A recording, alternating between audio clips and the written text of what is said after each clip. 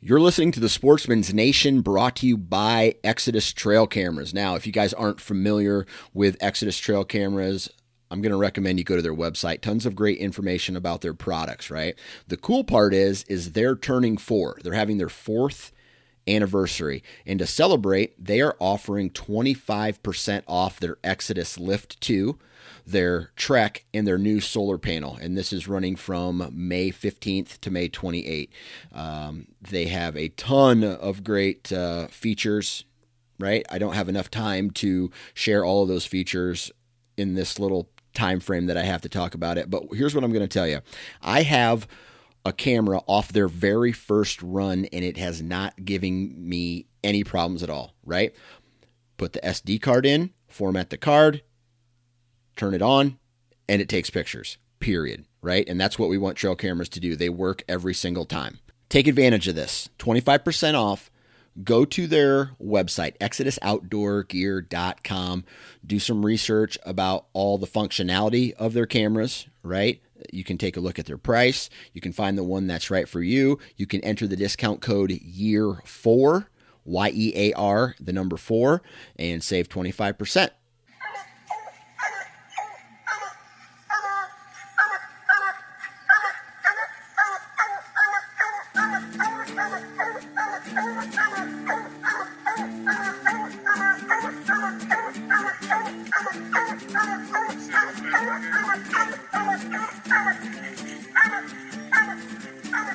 This is a Houndsman XP podcast with your host, Steve Fielder, and me, Chris Powell. If you're ready to up your game to extreme performance, sit back, buckle up, and hang on for another exciting episode of Houndsman XP.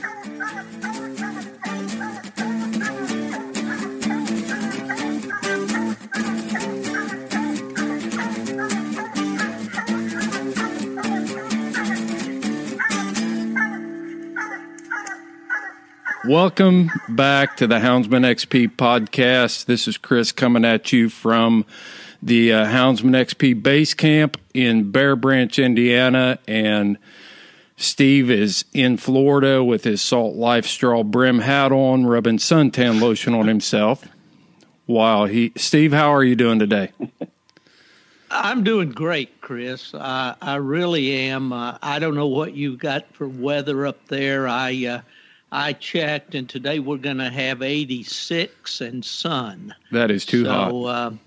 Yeah, really. You probably don't get any humidity with that at all, do you? Well, I often liken it down here to when you open the door and step out, it's like sticking your head in the oven to check on the pizza. Yes. You know, that's kind of the effect that we get down here.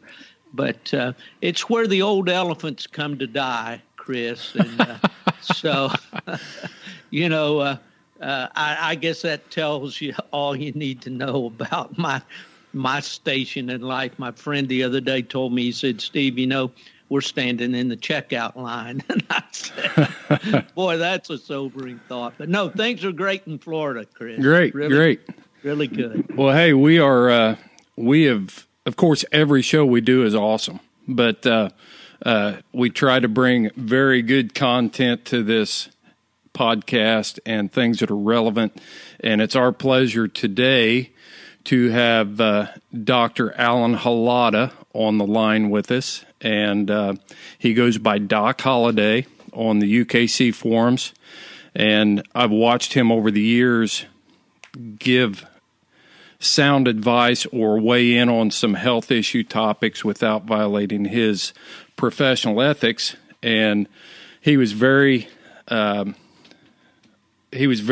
enthusiastic about coming on and being involved in just getting down to some of the basics on some of this health stuff. So I'm sure, Doc, you're going to talk over my head. But, you know, one last thing before I turn it over to you, I kind of watch these message forums, and probably the only thing that comes close to some of the misinformation about veterinary care, health in our hounds is when people start giving legal advice about how to deal with the game warden. So I know when I see stuff like that, I kind of sit back and cringe and think, no. And I know you've probably experienced some of the same stuff. So today we're going to get to the bottom of that. But Doc, how are you doing today? I'm doing well, you guys, and thank you so much for inviting me on this show. I really appreciate it, and it's a great honor. Well, Doc, Doc, I have. Go ahead, Chris. I'm going to jump in here. Do it, and that's going to be the last time I interrupt you this morning. We'll see. I hope. I just wanted to tell Doc that I have a special, I guess, place in my heart for veterinarians, because when I was in the Air Force during the Vietnam War era, although I was not in Vietnam, I was in northern Japan. The war ended, and there was a lot of GIs out there across the world, actually, that their serious skills were not needed any longer because the war was over. And so they had a program called Project Transition. And that simply meant if you were going to transition into a civilian job, for instance, if you were going to be a truck driver, they would send you to the base motor pool and let you work that last 6 months.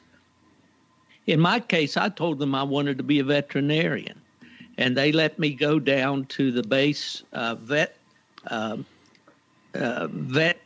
clinic. They operated a veterinary clinic on base. There were about 2,000 GIs and their families there, and they all had pets, and we ran a clinic.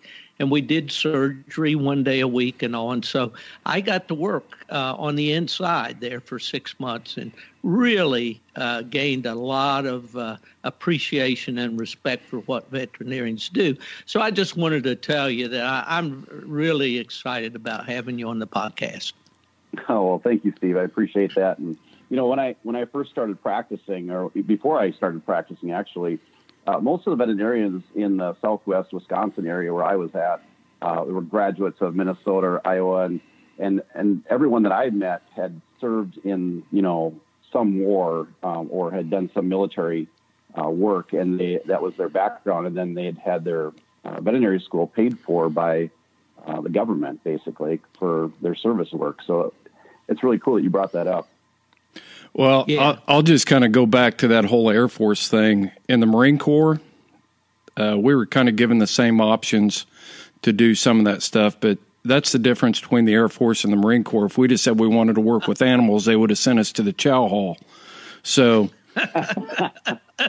yeah, there wasn't going to be any veterinary clinics for me. So, Doc, I just wanted to talk. I want to touch a little bit on your education and your background. I just want to give you some time to introduce yourself to our listeners and let people know who Doc Holliday is.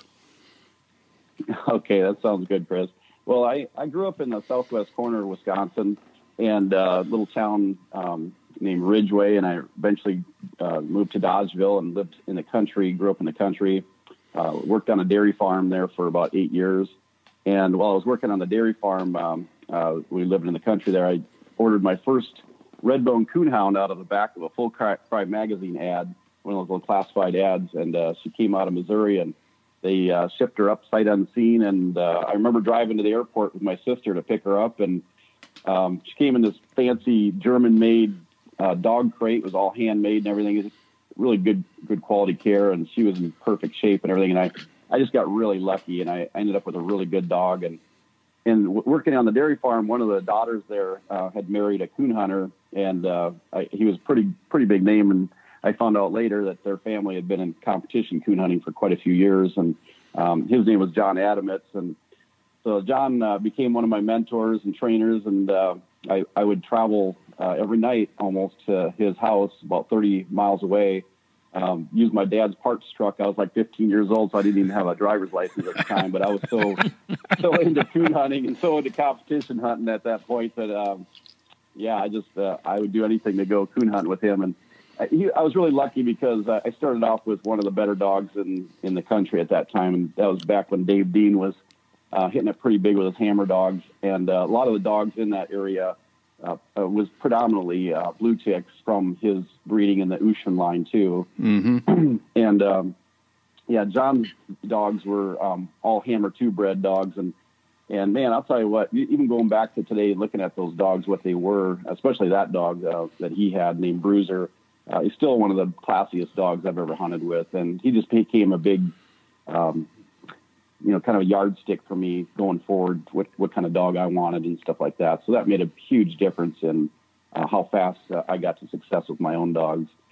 And then I decided at that point, not too long after that I didn't want to become a dairy farmer because that was a really rough living and long hours. And I decided to go into veterinary medicine. That was kind of a dream of mine ever since I was 14 years old anyways. And so I pursued veterinary medicine, and I went to undergrad at UW Wisconsin River Falls, a little small school outside St. Paul, Minnesota, on the Wisconsin side, I should say.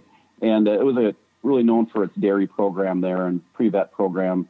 And I just remember showing up there. There was 400 of us students that showed up for the first day for pre-veterinary talk. And the instructor just looked at us and he goes, just take a look around this room right now. And he says, there's only going to be about 5 to 7 of you that get into the veterinary program. And I'm just thinking, oh my God, really? Yeah. And and it was true, because after our third year, me and one of my best friends, Jay, ended up getting into veterinary school in Madison after 3 years of undergrad. So we got in early. And then the rest of my classmates, there was 5 more taken the next year. So there was 7 out of our class that made it into the veterinary school. It's really competitive. He was right on the mark then. I'm sure it's more today. Yeah, he was. He was really accurate. Yeah. And so, I did my undergrad work at UW River Falls, Wisconsin, and then I transferred to Madison for my post-grad work and did veterinary school there. It was a brand new school at the time, which was really cool because we had a kind of an East and West Coast influence. They had a lot of instructors from University of Cornell, and then they had a lot of instructors from UC Davis. So that was a big clash, actually, when you look at the mentality and the thoughts, the theories and stuff that come out of those two schools. Real big clash of egos and theories and stuff. So it was really good to see both sides of the equation there when you're going to school at that time. And we had really high quality instructors. We were really lucky at that time when they first started that program. They had really practical people coming in there too. So a lot of people with, I remember like Lee Allenstein was like the god when it came to dairy production medicine and cows. And he was actually one of our instructors. We were just like wowed that he was actually there at the school, And so it was just a really big deal for me, being able to get through that program. And it was tough. When in undergrad, I was the top of my class. I was the top 1 or 2 students in the class all the time in grades. And then when I got into veterinary school, I thought I could just kind of, coast through. I was really smart. And I remember my first exam, me and Jay were out partying and having a good time. And we were like, we just go home and jam for this next test. And I think we both ended up with D's on that test. And the average in the class was a C. So that my biochem instructor was like, you guys are really going to wake up here, And yeah, we had to buckle down. Yeah, a little humility. For that one. The instructor was really cool because he was actually a Nobel Peace Prize winner for his research in heart medicine and humans. And he gave us a second chance. The entire class got to retake that biochem test. But man, that was the last time we went out partying like that. got our bootstraps buckled up, that's for sure, and got to work. But yeah, I graduated in 1990 from University of Wisconsin-Madison. Started to practice up in Minnesota, right on the border, actually, on the Mississippi River, little city called Winona, Minnesota, and just a gorgeous area. I was really lucky to start out in that kind of an area. And the cool thing about Winona was that you had a real good broad base there of people that there's a lot of industry there. Fastenal is one of the big success stories in that area. Yeah. And then you also had a lot of people that were into hunting there. So a lot of bird dog hunters, a lot of people with labs and bird dogs. And that was probably about 40% of our clientele was hunting dogs, which I really loved. And because I was really big into coon hunting at that time. But going back to my veterinary school, I want to tell you one thing.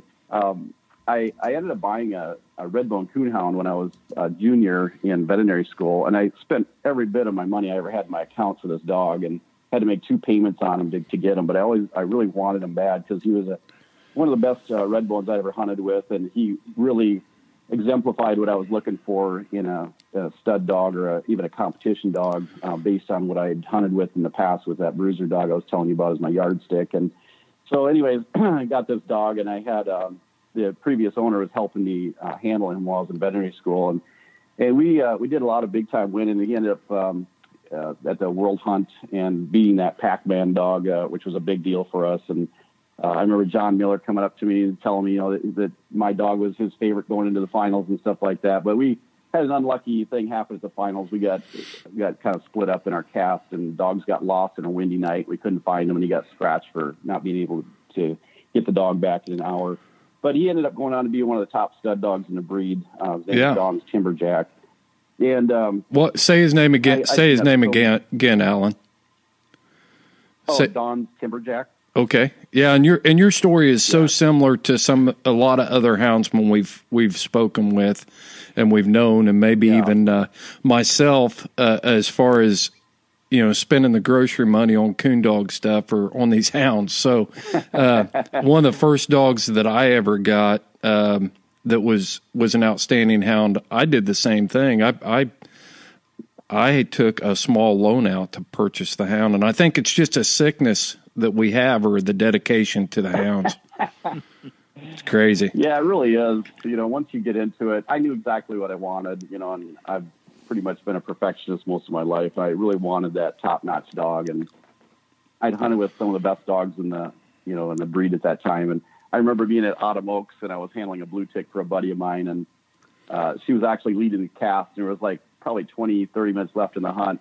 And there's a dog named Smoky Mountain Brandy that Eldra Morgan was handling at the time. And Eldra and I were pretty decent friends. We didn't know each other great, but we were decent friends and knew of each other and stuff. And that was my first time to really get to hunt with a really top-notch red bone outside what I had.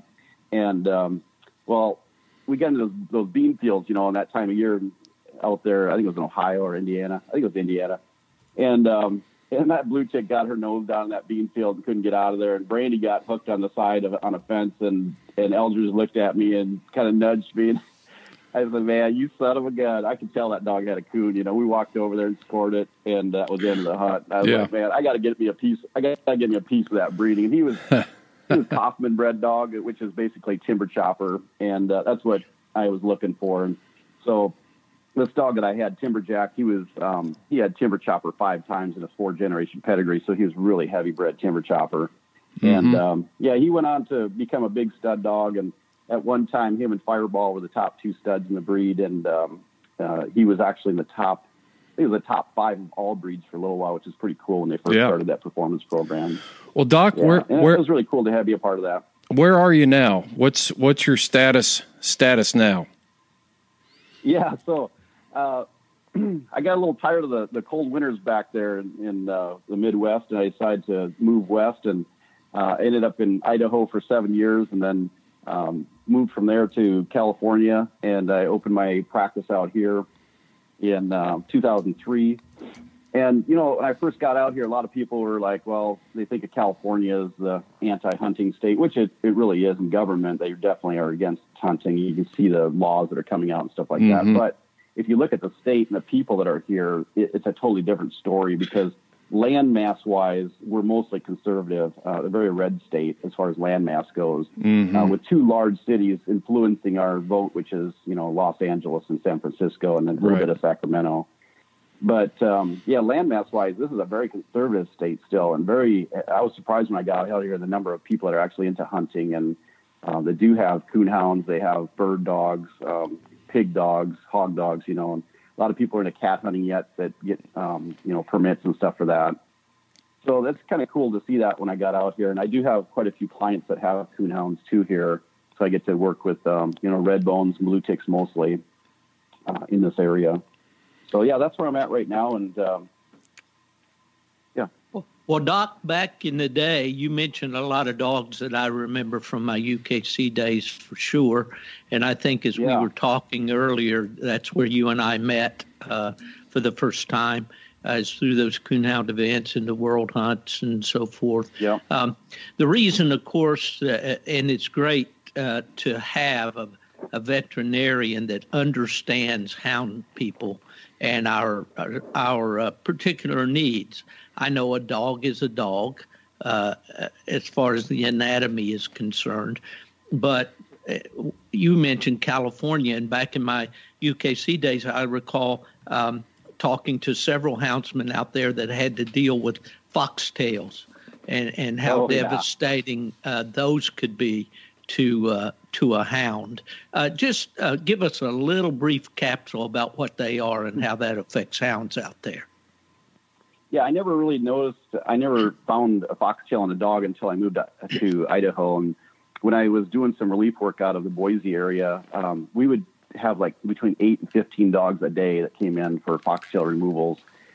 Basically, it was so heavy of a demand that we would just put these dogs in the back in a kennel and then get to them when we could get to them because we were so busy up there. When I got down to California here, we still had the same issues, but not quite as to the degree that it was in Idaho. But it's still, like today, I'll see probably 2 or 3 dogs that have foxtails in their feet, in their ears, in their nose, eyes. Just removed one from a cat the other day that had it hooked up in the upper eyelid and was causing a corneal ulcer, like an abrasion from rubbing on the cornea. And just, oh my God, they're just awful to look at when you see that infection that it causes. But basically, it's shed from the grass that we have out here, brown grass, and they have these little barbs on them, and they just travel and migrate in one direction. And they can actually start in the foot, and they can migrate all the way to the heart or the lungs and cause, it's pretty significant damage. So right now, today, I would say it's probably, 20 to 30% of my business is fleas and foxtails. Wow. I didn't realize it was still such a problem out there. Yeah, well, again, getting back to this thought of having a vet that understands the houndsman, can you just briefly address that? How, I know that we dog people often, especially hound people, often rely on home remedies and old wives' tales to treat our dogs. And I think the main reason we do that is we think we're saving money. And I'm sure in some cases we are. And I often hear people ask, muse, I guess would be the correct word, about having a good old country vet, somebody that understands my special needs as a hound person. I feed more than one dog. My dog food bill alone is a big slice out of my budget. What can you, as a hound hunting veterinarian, say about that, Doc? Yeah, one of the things that surprised me the most when I got into coon hunting was seeing that everybody had these dogs that were worth $20,000, $30,000, but they were being fed like a $1, a bag dog food. I never quite understood that. And even the dog boxes, these old dog boxes that were falling apart in the back of their trucks, and the dogs were tied up on chains outside, little 3-4 foot chains and stuff. I could never understand that, Steve, how you could have a dog that's worth so much money. Everybody had a world champion, in their backyard, but didn't want to really take care of them, the way they should be taken care of. So I didn't really understand the full wellness program on dogs until I went through the University of Wisconsin veterinary program, and they really emphasize, nutritional medicine back there, and vaccination, the importance of vaccination and the importance of deworming, especially deworming. Parasites are such a big part in the Midwest when it comes to keeping a dog healthy, and the cats too. Any animal back there, you have so much parasites in the Midwest, not way more than we have out here. And you've got heartworm disease back there. You got roundworm, hookworm, whipworm, tapeworm. You've got the whole gamut back there in the Midwest. It's amazing how many parasites we deal with back there, and it affects the dogs so much. I mean, it really affects from the time they're born right up to the time they die. So it really was a big eye-opening to me when we started into these wellness programs at the school and learning how to prevent them, and the fact that most puppies in the Midwest are born with roundworms. If the mother has not been on a a really good preventative program as far as deworming goes, like ivermectin or HeartGuard type products, or milbemycin, which is Interceptor. If those dogs have not been on those females have not been on a Road Regiment program like that, most of those puppies in the Midwest are born, they get them from their mother, they're transmitted from the placenta to the puppies. And that was really a big eye-opener to me that I didn't know that before veterinary school, that those puppies are actually born, with roundworms. And it affects their upbringing and the growth of those puppies. And then how aggressive the worming schedule needs to be. When I got into practice in Winona, Minnesota, I brought in a lot of those, techniques that I learned in school. And at that time, they were doing like maybe once a month they would get a wormer as a puppy. But we learned in school that, almost every 2 weeks, those puppies need to be dewormed with a really good Pyrantel Pamweight, for example, which is Strongid in the equine field, or something like Safeguard, which we're using a lot now, which is a fenbendazole type product. And what I would do back there is I would actually alternate those wormers every 2 weeks. So the first time that puppy came in at 6 to 8 weeks, we gave them a parvo vaccination, and they got their first deworming program going, which was usually like Strongid or Pyrantel the first time. And then the second time, in 2 weeks, we'd send home like the Febentel, or back then it was called Rintal, but now it's Safeguard, which is fenbendazole, which is a similar type product. So we would alternate those wormers because a lot of the parasites do develop resistance patterns. And especially with the Strongid products, we saw a lot of resistance, roundworm resistance to those. So we would deworm for, 2-3 times with Strongid, and those puppies would still come back in positive for roundworms. But now what's really cool is that we're seeing is the new test methods are changing. So instead of doing microscopic examination of these parasites, trying to find these eggs that are being shed in the stool, in the feces of these dogs, we actually send in for DNA analysis now, which is really cool because they can find the needle in the haystack now. We're not missing any parasites. So if they've got any of those parasites, roundworms, hookworms, whipworms, tapeworms, they're going to find those on the DNA analysis, including Giardia. So that was a big one there. That the whole parasite prevention part was really big for me. And what I saw out there was that people weren't deworming. A lot of my friends that had coonhounds weren't deworming, and those puppies had those big, pot-bellied appearance and skinny in the chest. And I started teaching them. I started, you guys really need to be deworming these puppies. And a lot of my friends didn't go to veterinarians. They didn't utilize veterinarians for their services. They did a lot of the stuff on their own to save money. So that was a big one, being able to go out and just teach people proper parasite prevention.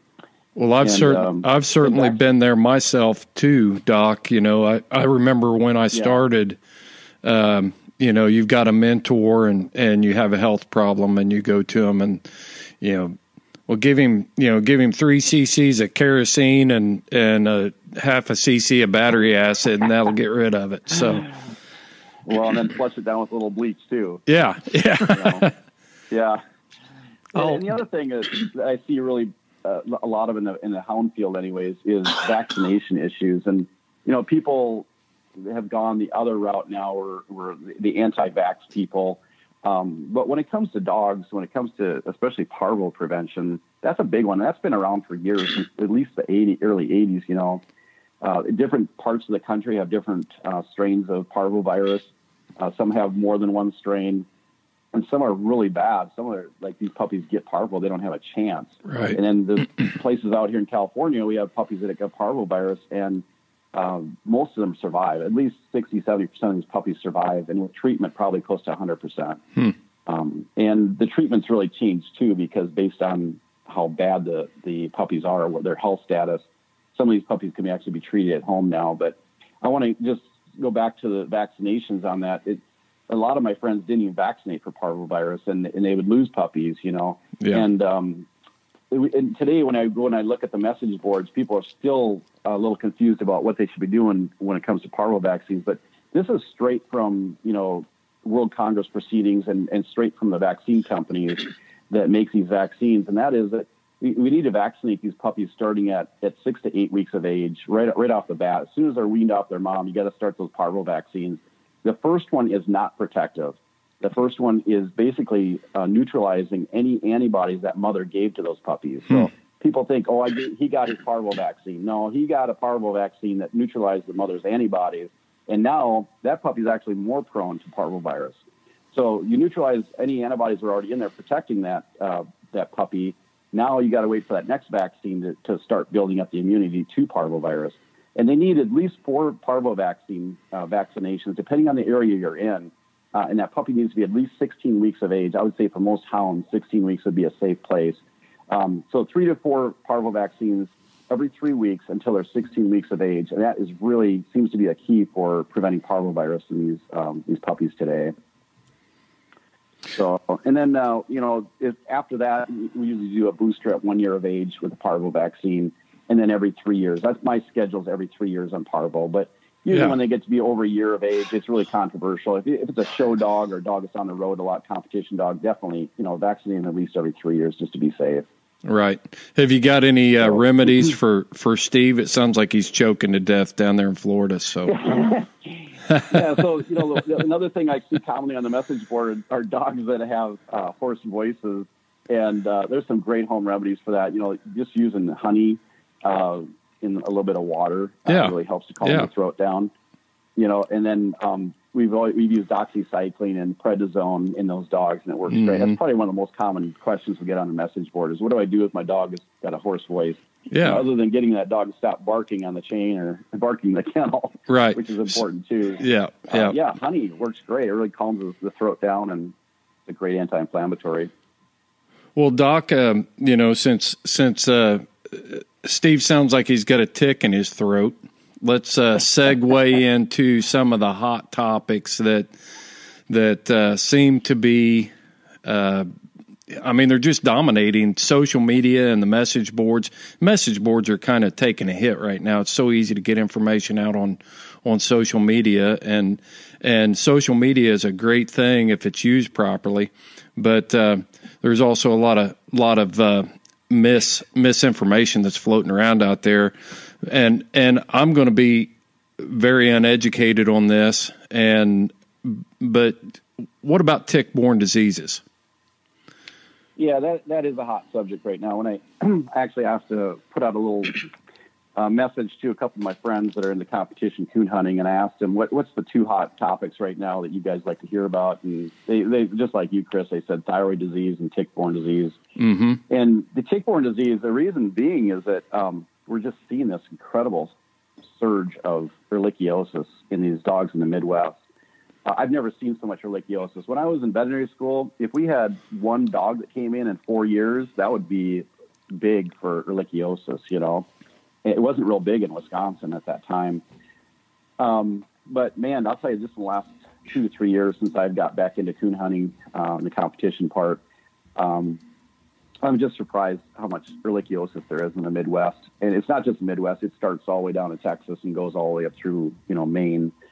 And a lot of it is the surge of the Lone Star tick. We're seeing a huge rise in Lone Star tick that's being able to transmit this disease. And that starts from Texas, and it goes all the way up through Tennessee, all the way up through, New York and into Maine. So if you look at that whole pattern of the Lone Star tick, it's not just Texas. Everybody thinks Lone Star tick's just down south, but it's not. It's definitely, it covers that whole area. So, and unfortunately, that's where most of your competition coon hunts is in that Midwest area back there. And that's where most of my dogs are right now. Mm-hmm. So I definitely know firsthand knowledge of what it's like to deal with dogs with ehrlichiosis. So let's just talk about that first, and then we'll get into Lyme disease, which is another concern definitely out there.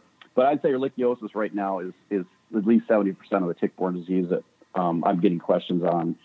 And I think the biggest problem we're dealing with right now is that people just aren't listening, or they're not doing a good job of preventing ticks from attaching. And there's a lot of controversy around how long does it take for that tick, to burrow into the dog, bite the dog, and then to transmit that disease to the dog. And it really depends on the source you're looking at. But old theories were definitely it took 24 to 48 hours for Lyme disease, which we still are adhering to, at least 24 hours for Lyme disease. Mm-hmm. But in ehrlichiosis, we really don't know. And I don't know if there's anybody out there that has that exact answer, but if you look at a lot of the studies that have been done, up to 12 to 24 hours, 12 hours is the minimum I've seen.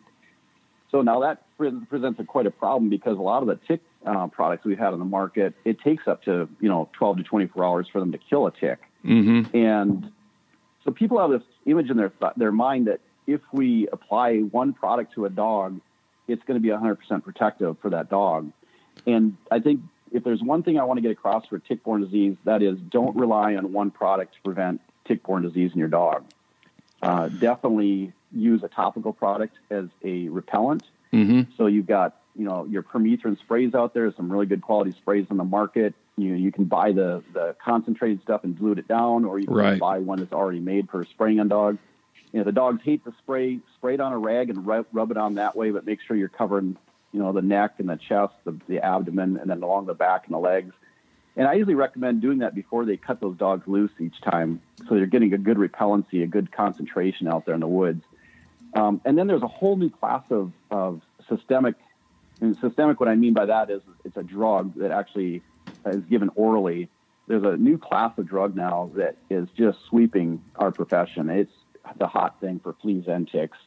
And the reason it's so good is because this stuff actually has the ability to kill ticks within 8 hours, which is the fastest we've ever had to deal with. And, we're really lucky to have these products. And there's 4 of them on the market. So you've got NexGard, which is a monthly product. That was the first to market. And then it was followed by Brevecto, which is a 3-month product. You give one pill and it lasts 3 months. And then Simparica came on the market like a year after that. That's a Zoetis product. And that actually has been my favorite go-to product, and I'll explain why that is. And then the 4th one now is Credelio, which is an Elanco type product. Well, I can jump in there real quick, Doc. Because this is interesting to me. I'm using a top of the line name brand topical for tick prevention, flea and tick prevention, but it's been less than the recommended dosage, and I'm picking 5 ticks off of a dog the other day. And so this is very interesting, and I think we get in this habit of thinking, what do I do? What's the answer here? And I think you summed it up real well. We've got to, when it's something as serious as Ehrlichia, then these people are seeing definite drop in performance from these dogs that are diagnosed with that. I've battled with a Lyme disease and mild Ehrlichia here too. And it really does affect these dogs, and we're expecting a lot out of them. So I really appreciate you touching on that. Oh, yeah. I think that we've underplayed the effects of tick-borne disease on our dogs and on their performance and their health, their overall health and longevity. And now we know for sure that these tick-borne diseases can lead to way more serious conditions like, kidney disease that can wipe a dog out completely. So there's a small percentage of those dogs that it actually affects the kidneys, but it definitely can. It can affect, most of your organs in your body. But getting back to the preventative part, you look back in the 1980s when I first started running dogs, and we were using sprays, which actually is still pretty effective. Permethrin sprays were on the market back then too, but the big problem we had with permethrin was that it at higher concentrations, it's very toxic. Right. And the FDA continues to issue warnings to consumers and veterinarians that, be careful with these products because they are very toxic to dogs. And what we would see is these permethrin collars, these dogs are coming in, they're seizuring, and you still see it with the collars today, the flea and tick collars. They're still very toxic if they get them off and they chew on them, or even at higher concentrations. If somebody puts a big dog collar on a small dog, we see these seizures in these smaller dogs, these neurologic problems. What about cattle tags, Doc? You stole my question, Chris. Oh man, I'm so glad you brought that up. I was going on the message board this morning. I was looking at what's the current stuff the last couple of days, and some guy was wanting to put cattle tags on his boots for himself, and I never heard anything like that.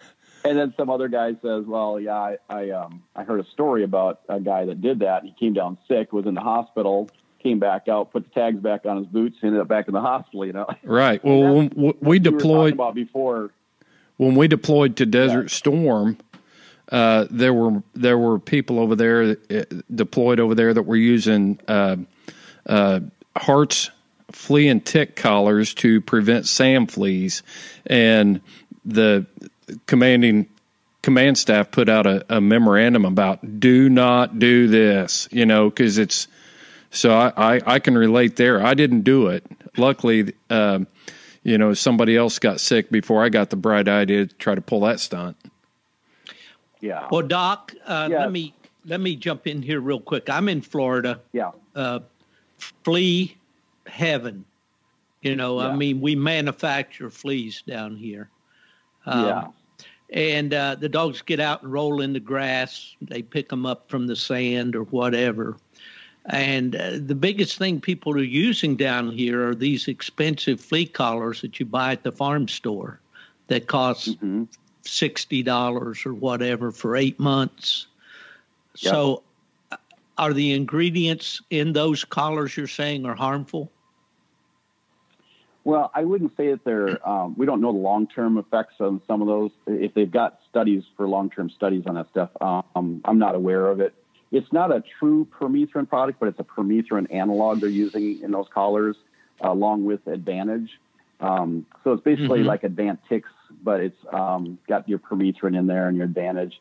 It's got, I shouldn't say it's got permethrin, it's got a permethrin analog in there.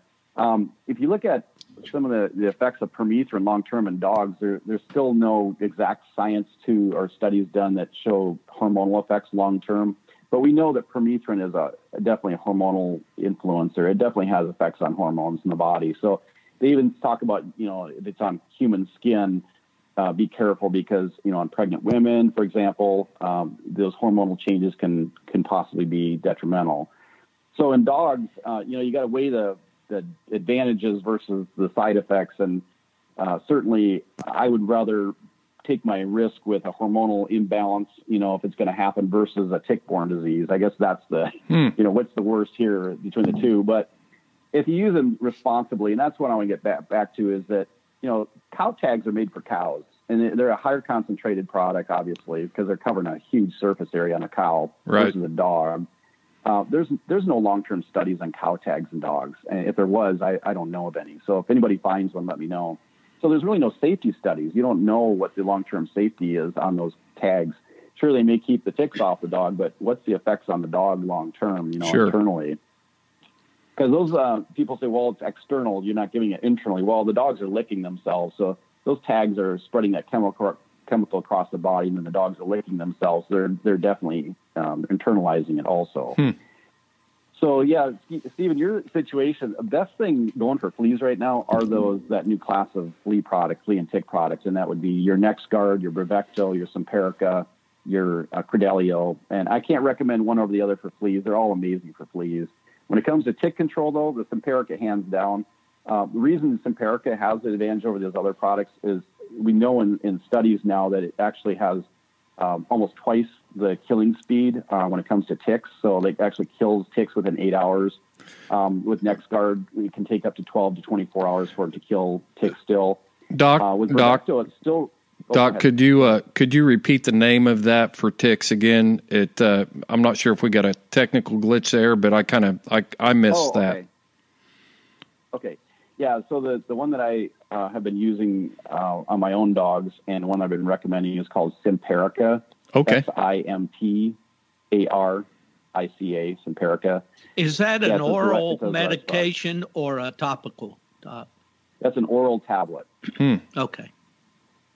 Yeah, and I'll tell you how fast this stuff is. When we first got NexGard in, we would give these dogs that had lots of fleas on their body right in the exam room. We would give them a NexGard tablet at the beginning of the exam. And by the end of the exam, when we were done, 5 to 10 minutes later, the fleas were already starting to fall off the dog. So this new class of flea and tick product is tremendous. It's the best we've ever had. Is it once a month application? Yeah. So NexGard, Simparica, and Credelio are once a month, and then Bravecto is every 3 months. Are these available, in over the counter, or are they strictly by prescription? Yeah, these are FDA controlled products. They're actually a drug, so they do require a prescription. Okay. And I do know that there are places that people have been buying them. The only thing I would caution on that is that we've been down that road before with Frontline and Advantage, where you buy a product from Australia, for example, and have it shipped in. And then we come to find out that a lot of those were counterfeit products. So you got to be a little careful there too. Our products actually come direct from the manufacturer. Most of those products, some come through our distributor, but a lot of those come direct from the manufacturer itself to avoid that kind of stuff. So old guys like me shouldn't buy little blue pills that are made outside the United States. Is that the kind of thing we're talking about? I had to go there. I'm sorry. How do you say I'm sorry in Japanese, Steve? Gomenasai. I told you I'd be saying that a lot on this program. Yeah, so getting back to repellency then. So you've got a product now that's a systemic product that's super fast at killing ticks. Is it 100%? No way. Those products are not 100% in preventing tick-borne illness, and we know that, but they're really good. I would say I've probably had one or two that I know of that were on these products that developed ehrlichiosis. Now, that could have happened. Now, ehrlichiosis could have been in their system before they started this product, but they were diagnosed with ehrlichiosis after starting these products. So they're definitely great. I'll tell you that I've had a couple of dogs in the same kennel, and we've had one on one of the products called NexGard, the other one on Simparica. And the handler would call me and say, "Hey, Doc, I think we need to put them all on Simparica." I said, "What's going on?" He says, "Well, the dogs that are on NexGard, we're seeing the dead ticks on, and the Simparica dogs, I've yet to find a tick on those dogs." And that's when the wheels started turning, thinking that probably there's a faster kill speed in the Simparica product. And then research came out 2 years later and supported that yeah, there's definitely a difference there. But I still think that we need to use a repellency on the outside along with that. And those sprays are so cheap, and to have one in your truck and just use it on a rag, spray your dog down before you cut them loose, that's a great way of repelling, mosquitoes and ticks and fleas all at once. Wow. Yeah, so, good idea. Yeah. Well, Doc, so that spray with combination. Excuse me, Doc. The spray you would recommend is what? Well, I would say a good permethrin spray, because permethrin has some of your best repellency for ticks, and it's going to last a little bit longer too. And a lot of people will buy the concentrated stuff and then they'll dilute it down. And there are products available that are actually labeled for use on dogs that you can dilute it down. If you have a problem with that, just go and buy a good permethrin spray for dogs. If you want a company recommendation, I sell and I use the VetChem brand, VETKEM, and their spray was called Ovitrol, and I think they've changed the name of it now. It's just called VetChem Fly, Bot, and Mosquito Tick Flea Repellent or something like that. Mm-hmm. But it's that's a really good product. It stinks a little bit when it goes on, but once it's dry, you don't smell it anymore. And that's a real safe product to use on puppies. That's another thing with permethrin. You got to be careful with puppies. In fact, I probably wouldn't use it on younger puppies. I would probably wait till they're at least probably 4 to 5 months old before using a kind of permethrin spray on a puppy. But with this spray, it doesn't have a straight permethrin. It's actually pyrethrin combined with some other stuff. That's a safe product to use on kittens and puppies. And then, use something on yourself, too. That's another discussion on... I was going to go into that, Doc. Myself. That's not my field to be talking about this kind of stuff, but when it comes to me being in the woods, it is my field because I want to protect myself too. And I just use, the permethrin spray right on my chaps and like a deep product on my skin. I don't put permethrin on my skin, but you can spray your clothes down, or you can buy clothes that are impregnated with permethrin. You can actually buy the clothes, and they're good for like 70 washings. You can wash them and dry them, and they still have permethrin in them. So you can put the clothes on a clothesline and spray them down with permethrin spray and then just let them dry. And there are sprays out there that are designed for that now too. So yeah, I don't go in the woods anymore. Idea, in our work, we were spending a lot of time in the woods, and it seems like ticks just explode in the spring. And we found places where you could ship your uniforms off to have them treated for, compared to a doctor's bill that goes along with Lyme's disease, it was cheap, and it lasted up to 70 washings. Hey, I want to transition in, if you're comfortable there with preventative, Doc, I'd like to transition into the super hot topic of thyroid disorder. Okay.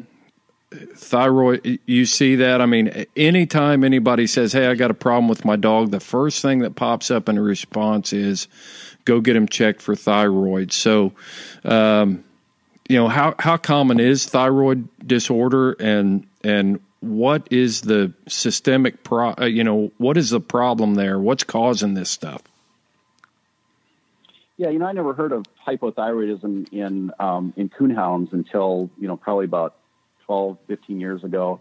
I actually had a client come in with a dog that was having some breeding issues and weight problems on her dog, and we diagnosed it with hypothyroidism. And it really shocked me because I've never seen coonhounds with hypothyroidism before. And just in the last 5 years, we've just seen this huge surge of information coming on the message boards about, my dog's got thyroid, he's on thyroid medication.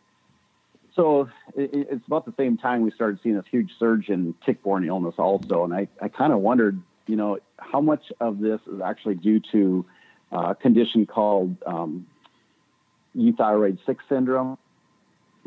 Again, that's called euthyroid 6 syndrome. It's ESS. And that's where a dog has a disease process going on in its body, and it's affecting thyroid hormone production. Or are these dogs actually true primary hypothyroid cases? Are they actually suffering from thyroiditis, which is actually an autoimmune disorder, a hereditary condition in dogs, where the thyroid gland is actually being destroyed by its own immune system? Right. And a couple of interesting things on hypothyroidism with thyroiditis, which is the autoimmune destruction of their own thyroid gland, the hereditary one.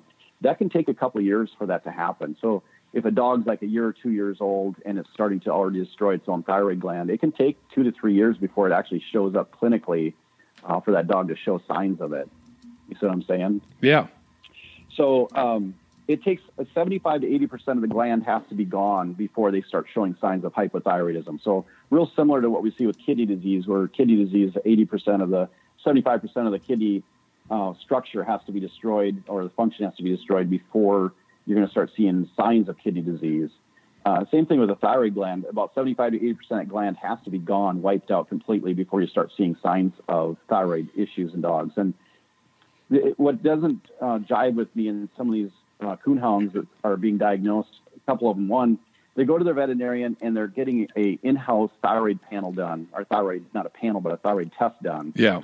And basically they just test thyroid. They don't do anything else. They don't even run a blood test on the dog as far as chemistry panels and CBCs go. If there's one thing I want people to take home with thyroid issues, is that you can't diagnose hypothyroidism, primary hypothyroidism. You cannot diagnose that with one test. Okay, so you can't just go to your vet and have a T4 done and diagnose thyroid issues unless they did a cholesterol with that, so a cholesterol test with that, and the cholesterol was elevated, and the dog is showing clinical signs of hypothyroidism, which is obesity, hair loss or dry, dull hair coat, chronic ear problems or chronic ear infections, urinary tract issues like urinary tract infections, weight gain, heat seeking, because these dogs, thyroid hormone regulates metabolic turnover, cell turnover. So it affects metabolic rate. And so these dogs are sometimes cold and they're constantly seeking heat. So the clinical signs have to match what they're being diagnosed with, or to me, it doesn't hold true. And most internal medicine specialists are going to say the same thing. So I think that a lot of these dogs that are being diagnosed with thyroid issues are actually euthyroid 6 syndrome dogs that actually have some other disease process going on, like a tick-borne illness. So I tell these guys on the board, I say, hey, guys, go get your dogs tested for tick-borne illness first before you start these dogs on thyroid medication. Because here's the other big thing that comes along. These guys are putting their dogs on thyroid medication that is going to suppress the production of their own internal thyroid hormone production and shrink that thyroid gland even more, and it can have long-term effects on the dog. Yeah. So if they're starting these dogs on thyroid medication and they've got tick-borne illness or something else going on that's causing that, it's not true hypothyroidism, now they're creating a more damaging effect on the thyroid gland than they previously were. Wow. And that's similar to medicine for people as well. My son has hypothyroidism, and he's kind of a freak because his body fat's only like 3%, but we had to have some extensive screening done to get to the bottom of that. Whereas you just go into a general practitioner and they do your standard, thyroid's, I don't see anything. It's like, something else is going on here. And they had to run a more extensive screening to catch that. So Yeah. transferable to humans as well. Yeah, I think there needs to be more of a broad education to our own profession too, because a lot of old-time school veterinarians don't understand what it takes to actually diagnose primary hypothyroidism instead of just doing their own in-house testing. And I would recommend that any dog, that you want to have tested for thyroid issues, send the blood panel out to a reference laboratory instead for accuracy, and have what's called a free T4 by equilibrium dialysis, or ED. So a free T4 by ED combined with a thyroid stimulating hormone assay, or TSH. And those two things are almost 100% accurate. If you do those two together, they'll actually rule out that this dog doesn't have some underlying issue or disease process going on that's causing that hypothyroidism in that dog. Steve, so any of those diseases, heart disease. Steve, he's been pushed over. No. We're train wrecking here. Yeah, Anybody Steve, go ahead. hurt in this wreck? Doc, I recently spoke to a breeder that said that he had chosen a particular stud dog that interested him, and he wanted to breed to the dog, but then learned that the dog had thyroid issues. Is this something that is genetic and something as breeders we should be concerned about? Well, I think that especially the Walker breed, because there's so many Walker dogs. Back when I first started, my friend told me there's 10 times more Walker dogs than all the other breeds put together, kind of thing. So we're probably seeing more hypothyroidism in Walker dogs because there are just more Walker dogs out there. Mm-hmm. But there could be a line, certainly a hereditary line issue going on there. I would recommend to the Walker breed right now, anybody who's got a major stud dog out there, get those dogs properly tested. Get it tested for both the free T4 by ED I just talked about and the thyroid stimulating hormone. Get a cholesterol done. Look at the signs this dog's showing. Is it showing signs of bilateral hair loss, so hair loss on both sides of the body, dry, dull skin coat, obesity issues? Does it jive with hypothyroidism? Because I think a lot of the diagnosis in the Walker breed's wrong. I do think there's a lot of dogs out there that don't have true hypothyroidism. So until we know that, Steve, I really can't recommend that they breed to those dogs, because the dog could just have a secondary infection going on that's causing low thyroid in that body, and it's not hereditary. So if it's definitely been diagnosed as a primary thyroid problem and it's been done correctly, and we know for sure that the dog's hypothyroid, primary hypothyroid, then I would say, yeah, definitely don't be breeding that dog. Get him out of the gene pool. Understood. Thanks. Yeah. Doc, we kind of had a train wreck there, and you had a thought going, and we kind of derailed you there a little bit. What do you remember what you wanted to say there before we all jumped on each other? Oh, no, the biggest thing was that I think that people are misled when it comes to testing for thyroid issues in dogs, and thinking that, just because my dog's been slick treeing more or it's got some performance issues, that it's thyroid related. But I think that we need to be looking more broad scale at what could be causing this thyroid issue other than, true hypothyroidism, primary hypothyroidism. And there are other diseases that can cause the suppression or decrease of thyroid production in dogs. So we got to be ruling out these other things too, and doing proper thyroid testing. Okay. So what we're going to see in a dog that's true hypothyroid is you're going to see a decrease in the free T4 by equilibrium dialysis.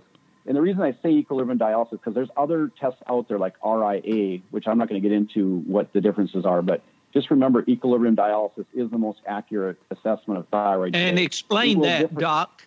Explain that in layman's terms for us a little bit. Yeah. So what it's going to do is going to differentiate when it comes to like the thyroid hormone, there's bound and there's unbound. And this just measures the unbound, which is the usable thyroid in the body.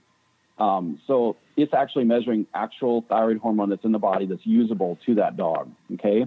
So it gets rid of the bound stuff, and it only measures the unbound thyroid. And that's the useful thyroid. That's what we really want to measure.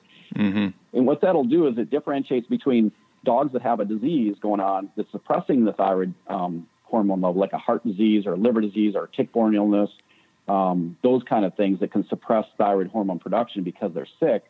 It'll differentiate those dogs from a dog that has true hypothyroidism, which is from atrophy or destruction of the thyroid gland, which is, we talked about the hereditary component of that. It's called thyroiditis, and that's the hereditary one. So it's going to differentiate between those two. And the other test, which is going to make it 100% accurate, is doing a thyroid stimulating hormone test, because if the thyroid levels are truly suppressed in a dog, then your thyroid stimulating hormone that's coming from the brain telling your thyroid to produce more thyroid hormone, that should be elevated, because it's saying, oh, my body's low on thyroid, I need to produce more thyroid hormone. The brain starts to produce more TSH to stimulate that thyroid gland. So your TSH level should be elevated, and your total T4 and your free T4 should be decreased in a dog with true primary hypothyroidism. Does that make sense to you guys? It does, but tell me exactly what the thyroid does for that dog. Yeah, so the thyroid is so important because thyroid hormone regulates metabolic rate in a dog. It regulates cell turnover. So the reason that the skin is such a telltale sign for thyroid issues, because the skin is the largest organ in the body. It's the one that is most visible to us, and it's the largest. And so we see dogs that come in here in our hospital that have this dry, dull skin coat, flaky. They have hair loss, usually around the base of the tail or down both sides of the body, around the head area or neck area. Sometimes you'll see some hair loss. And sometimes we'll take these dogs to surgery. We clip their hair, and the hair doesn't grow back for months, or it doesn't grow back at all. That's interesting. Of thyroid. Yeah, and it affects these breeding females too, which I don't want to get into the dog food yet, but it affects these breeding females too, because hypothyroidism is one of the leading causes of infertility in females, in female dogs, and probably male dogs too, even though we don't, have a big broad base that confirms, effects on sperm count and stuff like that. But it definitely affects sperm count. It definitely affects the vitality of a male dog too. But definitely the number one cause of infertility issues in female dogs is thyroid issues that we've seen. Thank you. Yeah. That clears the air for sure. Yeah.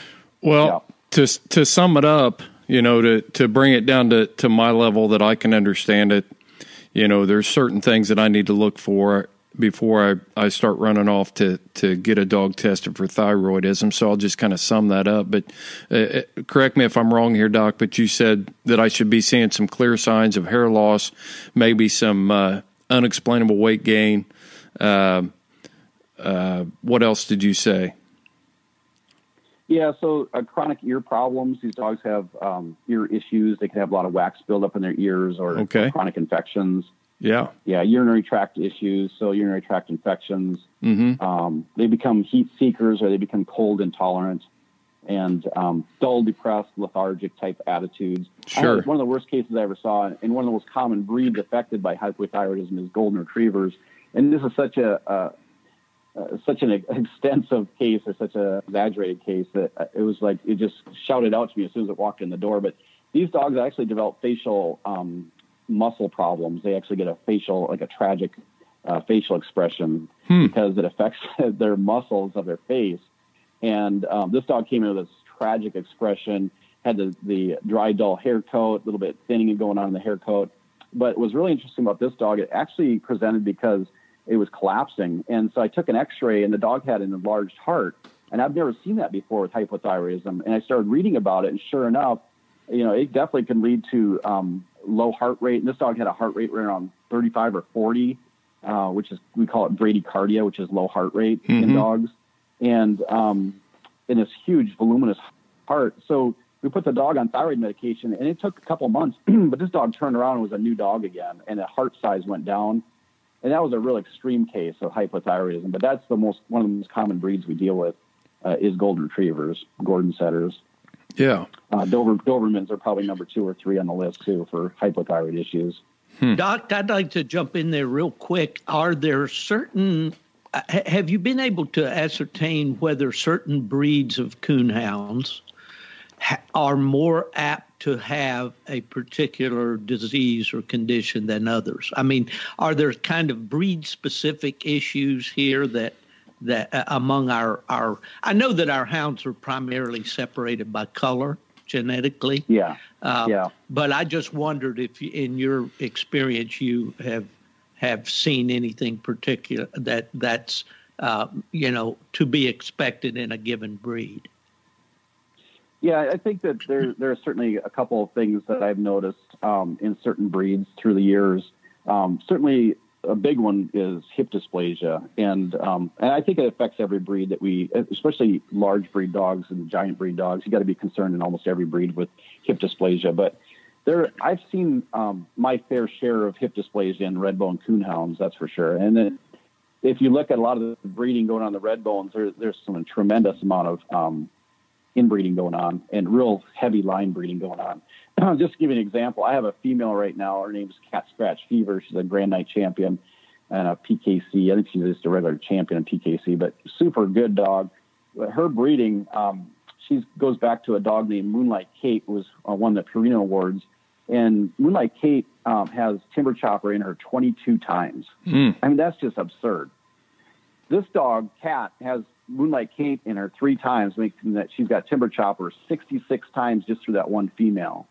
So if there's any genetic problems going on through Timber Chopper line, that's going to show up in these dogs today. So I'm really concerned about that, because I do like the concentrated breeding at the same time. And Max Hunter has always been the founder of the Timber Chopper line. Has always been real big on line breeding, and I have been too. But that's one of the things we have to be aware of. Any genetic thing that comes up is going to be amplified through that really concentrated breeding like that. So yeah, I've seen through the years, I've definitely seen hip dysplasia in red bone coonhounds. And that's one of the things we deal with having to look forward is making sure that these dogs that's not being passed through. And I don't know what line it's coming from, because I remember I bred a female who was a woodpecker female to a dog in Texas at the time in the late 70s. And there was 1 or 2 puppies in that litter that had hip dysplasia. So this is nothing new. This is way before. And those were not Timber Chopper bred dogs at all. So, yeah, I don't know where it's coming from or if it's a genetic issue in the red bone coonhound specifically. But I just can tell you that from breeding red bones, that's something it's always been on the back of my mind. Now, the blue tick coonhounds definitely have some eye issues. Just because of their skin, a lot of those blue ticks has a lot of skin around their face, and so you've got entropion issues, which is where the eyelid actually dips into the eye, and then you have ectropion, which is in every breed. Almost every breed has issues with ectropion, and that's where the eyelid actually droops out. So these dogs are running through cornfields, and they're picking up all those seeds in their eyes and stuff like that. And ectropion and entropion are both long-term hereditary issues in the hounds we have to be careful with.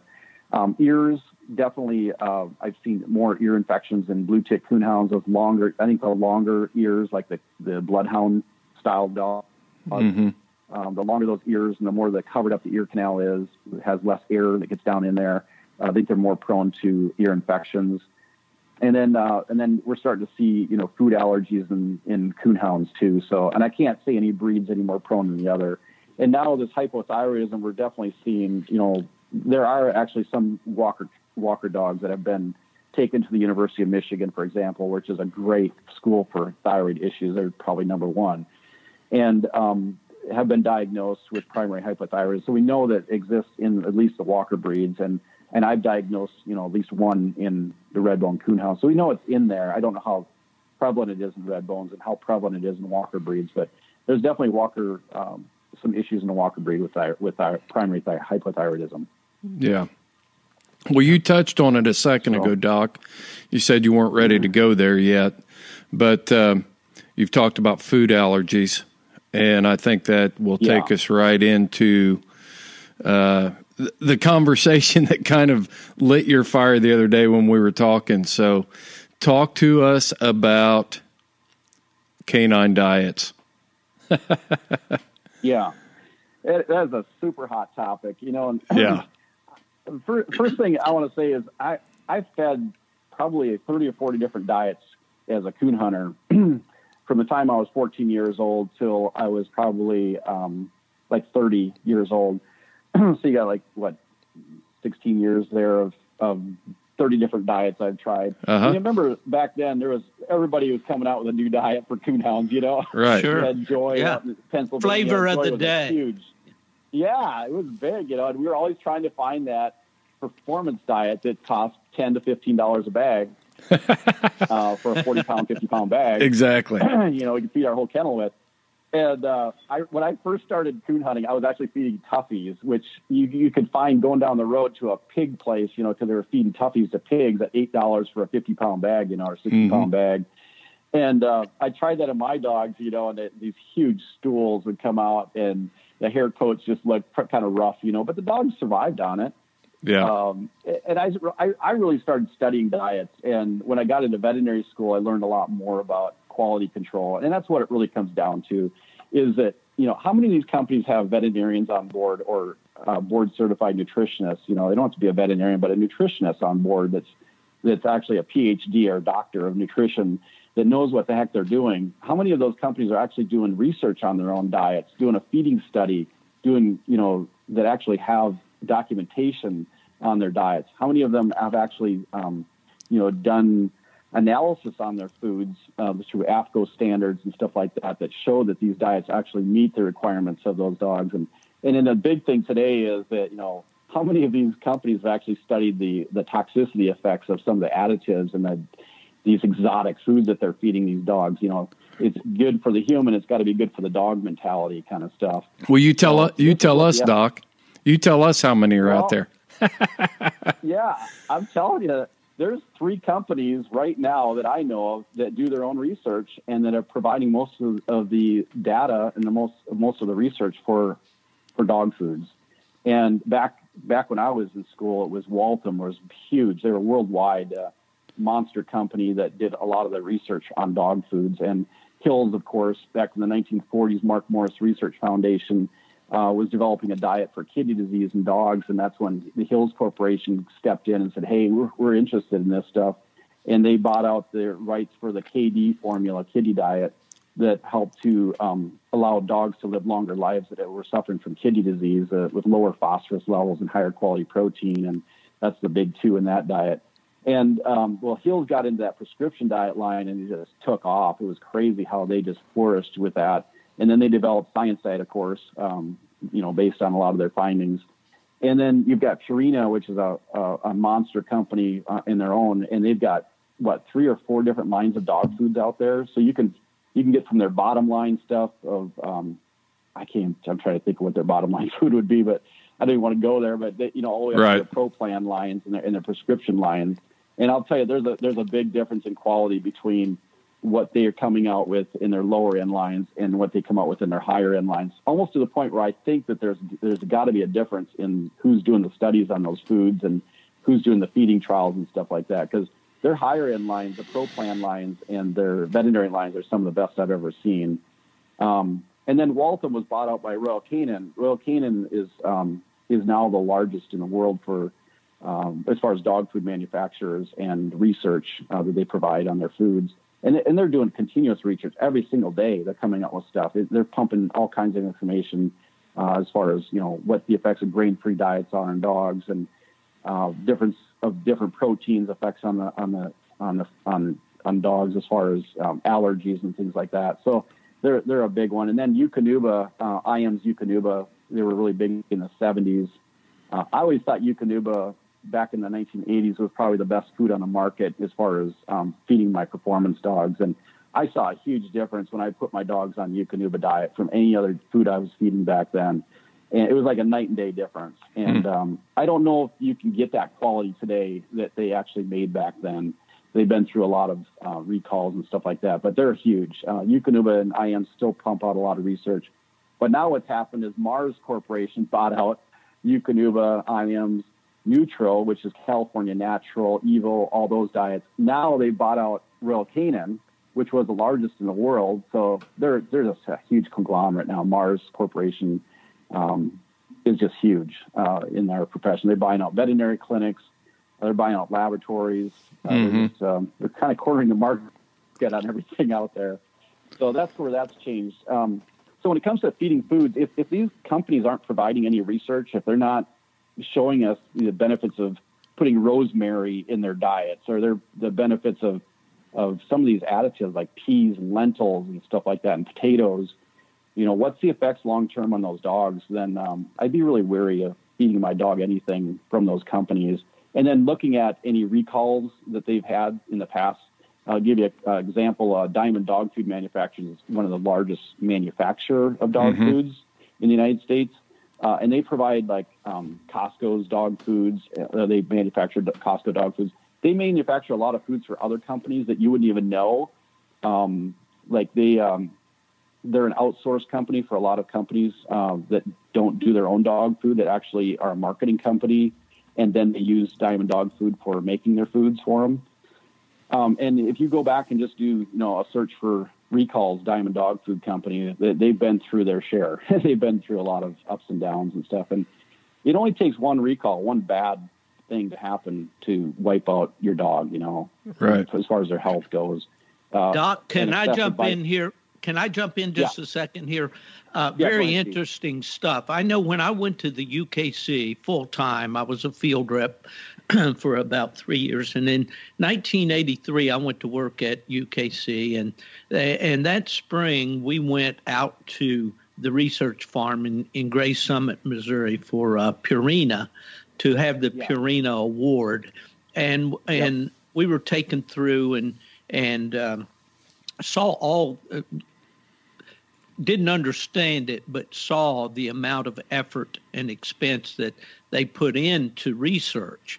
And then later on, as the editor of Prohound magazine and Coonhound Bloodlines magazines, I was invited to these sporting dog summits that Purina puts on, and got to meet firsthand some of the PhDs. Arlie Reynolds up in Fairbanks, Alaska comes to mind. He's a musher up there, but he's one of the people that works with them on feeding for nutrition and performance. So that's the only example that I have to share. But I do know that one company does put a lot of effort into research, and I'm sure, as you've said, these other large companies do. But it's pretty impressive to see the lengths they go to produce a good product. So let's kind of quality control. Yeah. Go ahead, Doc. Go ahead.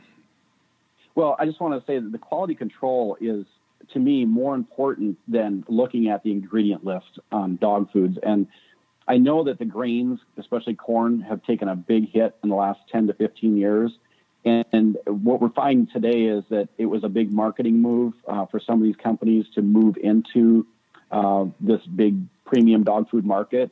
And that we're going back to grains again. These dogs are suffering from some of the key ingredients or key nutrients that are in grains that are keeping these dogs healthy. For example, grain-free diets now have been tied into a heart condition called dilated cardiomyopathy. In dogs, we've never even seen it before. And that's FDA has already listed an alert in November for that. I've got it written down right here in front of me. If you guys, we get time in the program, I'd like to just read a real quick synopsis of that, because I think it's something that's really important. We need to look at being careful with feeding what they call BEG diets, which is your boutique diets, your exotic diets, and your grain-free diets that can actually be detrimental to your dogs. Well, go for it, Doc. Yeah, so U.S. Food and Drug Administration alerted pet owners and veterinary professionals this is actually from July of last year, but I know November is when we actually as veterinarians got the notice that they were seeing an increase in dogs that normally we don't see these breeds developing dilated cardiomyopathy. It's a condition that creates a large voluminous balloon-style looking heart on X-ray or ultrasound. And it can basically, it kills dogs long-term. They just go into heart failure, basically. And what they're doing is they've actually, the cardiologists, working with cardiologists and nutritionists, and linking these to dogs that are fed grain-free diets. Now, that was the first one that came out. Now they're realizing it's more than grain-free, that it's actually diets that they call the BEG diets, which is your boutique diets, that it might be some celebrity that's supporting this food, and it's got some crazy ingredient list, that stuff that's never been studied in dogs. I was joking about the rosemary, but that's actually found in some dog foods. Right. And rosemary, we know in people have great benefits, but in dogs, you can't just extrapolate human research and effects or results and put that into dogs, because we know that there's things that dogs can't have, like grapes, for example. Those are toxic to dogs. Raisins, chocolate, those are still dogs, you know? So these companies have never even studied these products, and they're sticking them in dog peas, lentils, legume seeds, potatoes, as main ingredients in these diets, you know. And the FDA is working with the cardiologists and nutritionists. They're finding a link between dogs that are showing up with dilated cardiomyopathy and these diets that are on the market. And that's basically as far as they've gotten. At first, the cardiologists and nutritionists thought that they had honed it down to a taurine deficiency. And in the 1970s, 1980s in cats, we found out that cats that had large hearts, hypertrophic cardiomyopathy, which is a different disease, but similar effects long-term, it's bad, was linked to a deficiency in taurine amino acid. And we found out that cats have a requirement for taurine amino acid. And I think in people, they're actually finding that taurine is very beneficial for heart disease too. But they thought they had it weaned down to this is what was causing this problem this time around too, and it's not. They actually found that a lot of these dogs that are being diagnosed with dilated cardiomyopathy have sufficient taurine levels. They're thinking that it might actually be a toxicity effect from the legumes and lentils that are in these diets now, like peas and stuff like that. Wow. So really interesting stuff that's going on there. And just keep your ears open, and I think within the next 1 or 2 years, they'll probably get it figured out. Well, Doc. Okay. Yeah. Yeah. So, talk to us about iodized salt. Is my dog not coming into heat because of the salt that is in certain dog foods? Yeah. Well, when they removed a lot of the grains from the foods, those are natural iodine sources, and they have to make up for those deficiencies by adding iodine back. And potassium iodide is one of them. For example, it's a salt. And we don't know yet. We don't know the long-term effects of potassium iodide on the thyroid levels in dogs. We don't know effects on their cardiac effects even. So it's going to be interesting going forward, because I know we'll get some answers here. There's definitely enough research being done on this to find out what's causing these issues in these dogs. You know, are these thyroid-related issues that are come out in dogs, or these reproductive issues we're seeing in dogs? You know, is it related to these iodine compounds, or is it something else? You know, it could be something else that's in those diets that's affecting these dogs too. So you can't just, do a small feeding trial. I see this one guy that had 4 females on this certain diet and then switched it to another formula, and all of a sudden they started cycling again, because there could be other environmental effects too there. But it is kind of suspicious, isn't it? Yeah. You know, and you start seeing more and more of those dogs being fed a same type of formula, and they switch to another brand, and all of a sudden they're seeing their dog cycling again. And all I can say is, stick with name brand commercial dog foods if you're having any issues with those female cycling. And, whether it's be Purina or Eukanuba or Science Diet, those 3 are my favorites actually to go to, or Royal Canin.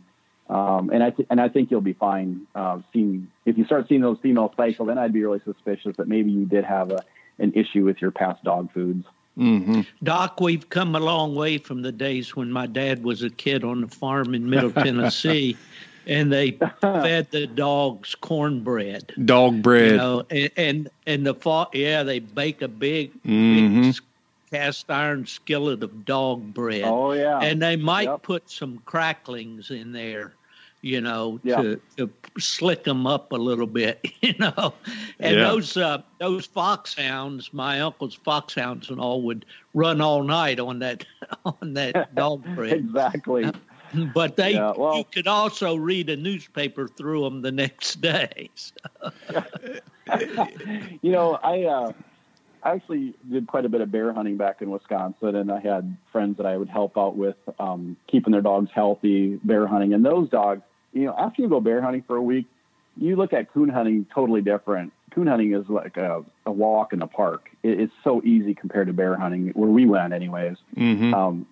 Even though you're driving a lot in a pickup truck bear hunting, once you get going to the dogs, it's a zoo up there in northern Wisconsin where we were hunting. Trying to get through some of that brush, and it would take us like 4 or 5 hours to get into those dogs sometimes and get out of there. It was just crazy. And I would lose like 4 or 5 pounds of weight myself, just during the week. It's just that much walking. Yeah. And so when I came back to my little hills of southern Wisconsin that I was complaining so much about, having to climb, it just made it like a cakewalk compared to that. So these dogs that are bear hunting, they're pushed to the max. And within 1 to 2 weeks, most of those dogs have their lean body fat is just, there's hardly any fat on them at all. And they really have to push, just like sled dogs, which I think you're having a nutritionist come on later to talk about, probably energy issues that we deal with in dogs, nutritional issues. These bear dogs, they're just pushed to the max. And so what these guys were doing is just like the sled dogs, they're having to supplement with meat scraps. And it really made a huge difference. They would just go to the butcher and, get these big bone broths and meat scraps and just throw it to these dogs along with dog food. Because there's no commercial dog food that I know of that even your super 40% fat products that can keep up with these dogs that are pushed that hard, like sled dogs and bear dogs. Yeah. So I got to see dogs pushed to the max, in that, and guys are traveling all the time with those dogs on the road. And we know how on our own bodies, that road's really hard on us as well as our dogs. It's just being in a dog box traveling 8-10 hours, all the time. And then having to perform, you show up at a hunt 4:00 in the afternoon, you enter the anxieties the dogs are going through in a different location and then having to hunt all night. And these PKC hunts, man, I'll tell you go out and you hunt 2 hours in a early hunt. And then you qualify for a late hunt, like a PKC pro hunt or something like that. And then you go to those late hunts and you're hunting those late hunts, or even like a world hunt, you got to qualify early and late to get into the semifinals. Those dogs, man, I'll tell you, they're pushed to the max. They are definitely feeling it. And if they have any kind of disease process, like a tick-borne illness, anything underlying going on, that just makes that nutritional requirement so much higher. Trying to get those dogs to eat even, because some of them get fussy when they get pushed hard too, So I do think that supplementing, he'll probably, to that nutrition might talk a little bit too. But we've always supplemented with like ground hamburger, just raw hamburger, just feeding like a real cheap hamburger, which has a high fat content, adding those kind of things to the food to get these dogs to eat more food. And those dogs, they get pushed pretty hard. Most of our dogs get pushed hard enough to where they need supplements on top of dog food. Like Steve was saying, you got to cook for them. You got to supplement stuff to them. Yeah, my dad for years, for over 50 years, he hunted bears with hounds in the eastern mountains and fed the best dog food that he could find. But he always supplemented with meat scraps that you mentioned, especially in the winter months. The old mountaineers would say, well, the dog's not in shape until you can hang a ring on their hip bones, But my dad liked to see him nice and slick and so forth. But are we through talking about dog food yet, Chris? I think we've shined that tree enough, Steve. I wonder, from the performance, this is the Houndsman XP podcast, as we talk about bear dogs and performance dogs, one of the hardest things to keep a dog ready for the hunt day after day after day is keep their feet in shape. Doc, do you have any tips or any thoughts about how houndsmen can are there topicals that they can put on? Are there things that can be done to toughen the dog's feet? I know nothing takes the place of roading the dogs and actually working the dogs, but that was always a problem, especially in rocky ground. I went out to New Mexico to hunt. I took a Plott female out of Michigan, and I took her out there, and she got on a bear. And when I picked her up, first of all, she looked like a pincushion with all the prickly pear sticking in her. But she also was trying to lift all 4 feet off the ground at the same time because she was so sore-footed. So I just wondered if you had thoughts on that. Yeah, we deal with a lot of that out here, too. The hunting in California is pretty intense as far as the terrain. And that's one of the reasons I don't hunt out here is that the shale rock just eats up the dog's feet, and the brush out here is just so thick, and the mountains are so jagged and irregular and steep. I don't know if I'd survive climbing these out here anyway, but we see a lot of these dogs that come in and their pads are all eaten up and stuff like that. And, the thing is, these dogs have to be conditioned, first of all. When we were hunting bear back in Wisconsin, these dogs would show up. People would bring them out there and they were fat, out of shape. They were, living out of the house kind of thing. And we see that with coonhounds now too. A lot of the coonhounds are living in the house and stuff, and nothing wrong with that. I think it's a great thing. It's a good style of living for these dogs. And, but the problem is when it comes to conditioning their feet, and conditioning their bodies, some of these guys think they can just show up at a hunt, once a week and not have to hunt the dog at all and keep them conditioned. So I think that the hunting itself is going to create a callus formation on those feet. The way that they're outside, if they're outside in the kennel situation, cement, we certainly know, creates a callus formation on the feet and helps with that. I'm not a huge fan of cement because I think it's great for preventing disease and stuff like that and keeping them clean. I wish there was an alternative product if everybody could afford to have some kind of gym mat down, but that's not. It's very. What I did is I actually used cow mats in my kennels, and those dogs would stand on the cow mats, those real heavy cow mats, and they were so cheap back then. They're like $50-$60 a piece for those big heavy things, and they're like 4 or 5 feet wide and 6-7 feet long, and that was great for dogs to stand on, stuff like that. But there are some things you can do. Lanolin-based products like Bag Balm really works for conditioning the skin. And then there's that tough coat type products. You've heard of those tough pads, sure. Products. What those do is they create a mild irritation of the skin and the callus formation for those dogs long term, and they do help. They definitely help condition the pads of the feet. But yeah, it's something we have to deal with all the time. But I think if people would just clean those feet when they're done hunting, just clean those feet up really good and get the mud and the dirt out of there. So if there is any cracks or any lacerations going on in there, at least they're cleaned up and they'll heal better, quicker. And then using lanolin-based products like Bag Balm, things like that, really help with conditioning the skin too. It's a tough one, and we have people that have tried boots. And boots don't stay on these dogs. Hunting in North Dakota in the middle of the winter, it's 20 below zero, and their feet are freezing up. It's challenging. Yeah, I've coyote hunted in Michigan and see the ice balls that would be as large as marbles between the dog's toes and all that.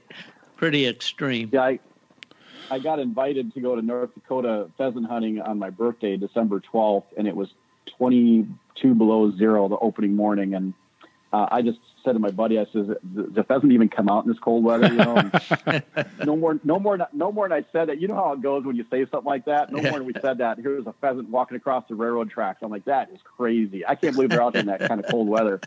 Right. And, these dogs their feet were getting just frostburnt because it was so cold. And then the male dogs, their scrotums were, their nut sacks were basically getting freezer burnt. They were getting burnt, I know. Mine would be inside my Merino Long Johns on days like that. Hey, I know a famous bear dog back in West Virginia, a dog called Santana that belonged to my dad always said the best bear hunter he ever met, a guy named John Harris. And I know that name. Santana did get frostbite on his testicles and was sterile as a result in later years, so. I could have saved some money. Yeah. Yeah, I think on those kind of days, you're better off just staying at home and, watching your favorite football team or something. Jeez. Yeah. Well, Doc. Yeah, Chris, go ahead. Before we leave, though, I just want to touch on one thing before we go, and that is Lyme disease, because we are seeing a surge of Lyme disease again. Back in the 1990s when I graduated, I was practicing on the Minnesota-Wisconsin line, so I was right on the Mississippi River. We had over 100 cases of Lyme disease diagnosed that year. And when I graduated, there was a couple of professors that really thought Lyme disease was a farce, that it was overdiagnosed and that these dogs really weren't dealing with Lyme disease. Well, I got to see it firsthand. These dogs are coming in lame, 103 temperatures, testing positive for Lyme disease. They had all the symptoms, like a achy arthralgia, flu-like symptoms, and they responded to doxycycline when we put them on that. So I know that and the thing is, being in that kind of a situation, we had over 100 dogs diagnosed with Lyme disease. Get this. So most of those dogs, except for one dog, came from Wisconsin. Mm-hmm. Isn't that crazy? So no dogs in Minnesota came down with Lyme disease. All of them were from Wisconsin. I know most of the Lyme dog that was diagnosed. A lot of the information we got on Lyme's disease, even in people, a lot of that information was developed in Wisconsin. That's where we got a lot of our information. Yeah. So the one dog that was diagnosed in Minnesota with Lyme disease, it was like 1992 in that range. That dog was actually hunted in Wisconsin. And what we found was that there was a lot of people in Buffalo County and Trumpeldor County, Wisconsin, that were suffering from Lyme disease themselves, both the acute and the chronic states of Lyme disease. And my ex-wife came down with Lyme disease. I had Lyme disease for a short stint. I was on doxycycline and it cleared up. Mm-hmm. But yeah, the classical bullseye on the abdomen kind of thing, the marks on the abdomen you see from the tick bite and the bacterial infection. So it definitely, at that time, became me a true believer of that there's Lyme disease out there. Well, it wasn't that long after that Fort Dodge came out with the first Lyme vaccination. We vaccinated a couple hundred dogs in Wisconsin for with a Lyme vaccine. And by the second year, it was just this major drop in Lyme disease.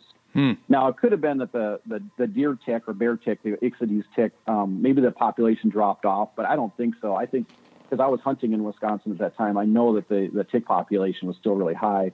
But we definitely saw a dramatic reduction in the amount of Lyme disease that we were actually seeing in dogs with the vaccination at that time. That was the first vaccine ever developed. So I always get a question of, should I vaccinate my dog for Lyme vaccine or with Lyme vaccine?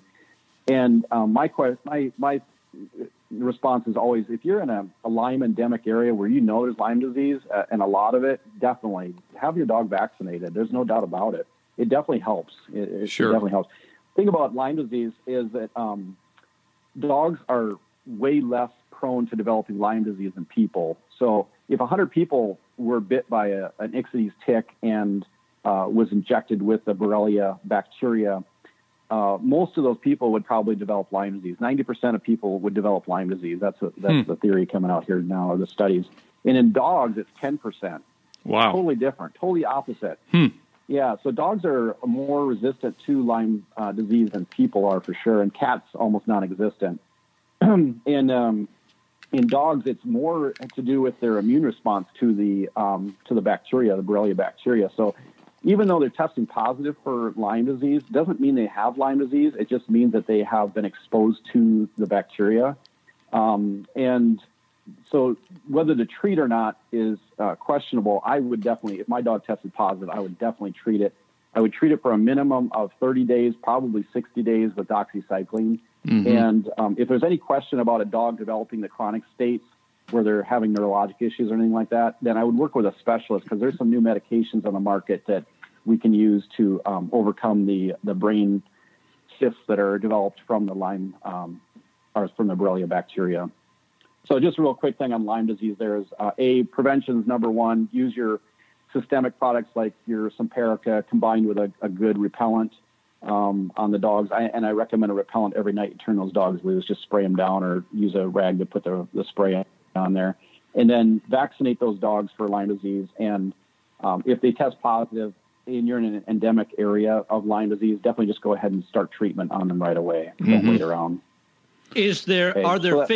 Are there physical characteristics of this tick that carries the Lyme that differentiates it from other ticks? Yeah, they're small. The Ixodes ticks is a smaller type tick, less than 3 millimeters in size. And if you look up pictures, you can Google Ixodes ticks, you can see the difference in size. Can you spell that for me, Doc? How about if we do this? I'm going to send you an email afterwards, because I want to get some information on some of the technical terms, the preventative and things like that. So we'll put that in our show notes, Steve, and that way he just has to spell it once.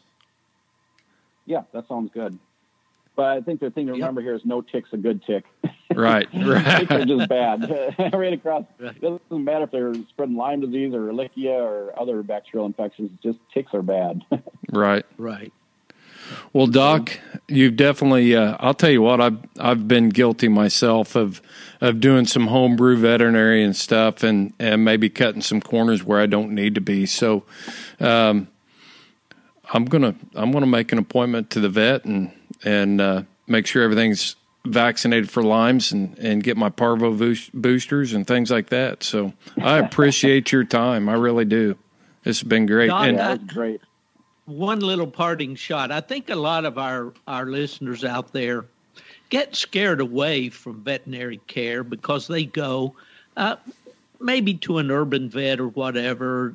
They commonly in the hound community call them a poodle vet or something. Yeah. And right away they get a long laundry list of tests, examinations and all. And, let's do this, let's do this, let's do that. And it tends to frighten them away. And is there a way that we can get around that to, sure, we need to know. It's not just about giving the dog a tenth of a cc of Ivermectin once a month. It's a lot more important than that. And we need to be using professional care on these dogs because they mean a lot to us. I'm guilty of keeping my dogs indoors down here in Florida simply because I have to. They won't let me build a kennel in the community that I'm now living in.